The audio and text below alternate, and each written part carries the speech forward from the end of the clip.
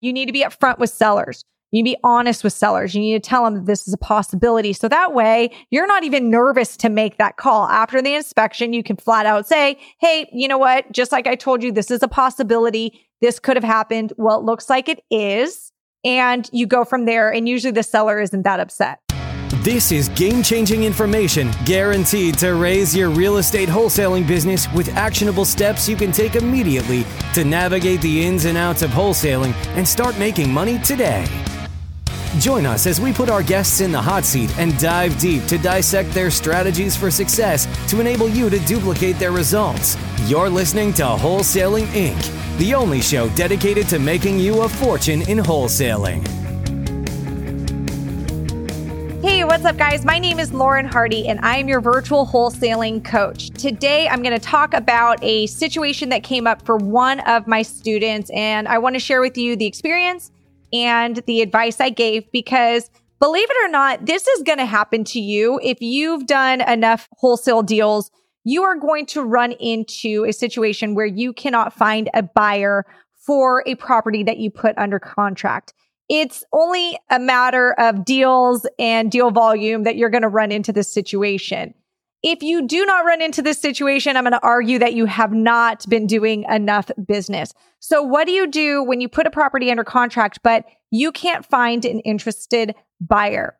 Well, I'm going to share with you. But first, before I give you what to do, I'm going to explain the situation that my student was in. So she had put a property under contract, and the price that she put it under contract was just a little too high. She walked buyers in it. She did have buyers look and inspect the property, and none of them were making any offers. And she had no idea what to do from there. And she was really freaked out because she didn't know what to tell the seller. So what I told her to do, and what I tell everyone to do, is you need to set the stage for this to happen in the seller's mind from the get-go. So before the seller even signs your purchase agreement, you need to lay out the possibility that you are going to go inspect this property, and there is a chance that the repairs are going to be higher than you anticipated, and you might need to adjust the contract price. But if that happens, the seller is going to have the option to say, nope, they don't want to do it. So if you cannot honor the price that you're quoting today over the phone, because you're virtual and you're talking to this seller, likely from another state, then you tell them you will let them know what that price would be. And it's their option if they want to keep going forward with the sell or not. So my student's freaking out. She's got, she's got her tail in between her legs. She promised the seller $60,000. No end buyer is biting at, the price that she's offered this property. So what do you do? Well, the first thing I did was I said, you should have prepped the seller a little bit more. You need to be upfront with sellers. You need to be honest with sellers. You need to tell them that this is a possibility. So that way you're not even nervous to make that call. After the inspection, you can flat out say, hey, you know what? Just like I told you, this is a possibility. This could have happened. Well, it looks like it is. And you go from there. And usually the seller isn't that upset. So the first step that I gave the student is try to find a joint venture partner. So I call it a JV partner. Find a joint venture partner and see if they can move this contract for you. And if they can't move the contract, see what their buyer feedback is or what their feedback is. They might make it really easy for you and say, listen, you've got this thing priced way too high and you need to be at $30,000 to move this contract. Well, at least now you have something to work with and you've got a partner now that's going to help you through this. I personally am a JV partner in my territories.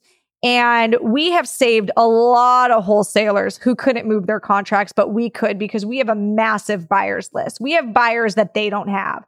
So look for a JV partner like that. If you want us to be your JV partner, definitely reach out to us. But that's my first thing is try to salvage this deal as is.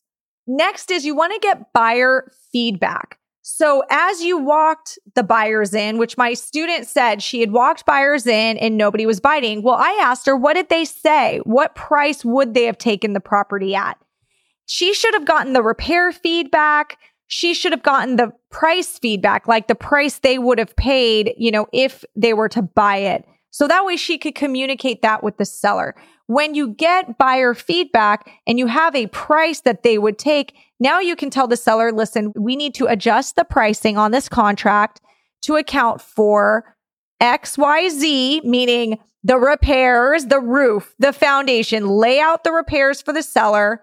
We need to adjust this price to account for these repairs. And this is the price that we are requesting, and see what they say. Sometimes the seller is going to need to think about it. Sometimes, the seller is going to walk away, or sometimes the seller is going to say, yeah, let's do it. If you have an open dialogue with the seller, you'll be surprised at how often this sort of is just part of the negotiation. Don't look at it as, oh my gosh, I'm asking for a contract reduction and make it a big deal in your head. If you set the tone and you are upfront with the seller from the start, this is all part of the negotiation. And the seller's expecting you to inspect the house and come back and say it needed more work. So again, my last piece of advice, be upfront with the seller upfront. Tell them what you are doing. Tell them who you are, that you do wholesale houses, you do sell houses to investor partners, and that you've worked very, very hard to have a secret buyers list that nobody has. These buyers only work with people like you, and you are going to walk them through the property and see what they say on the home. And you are going to report all that to them with full transparency. Be honest and upfront with sellers in the business that you are in.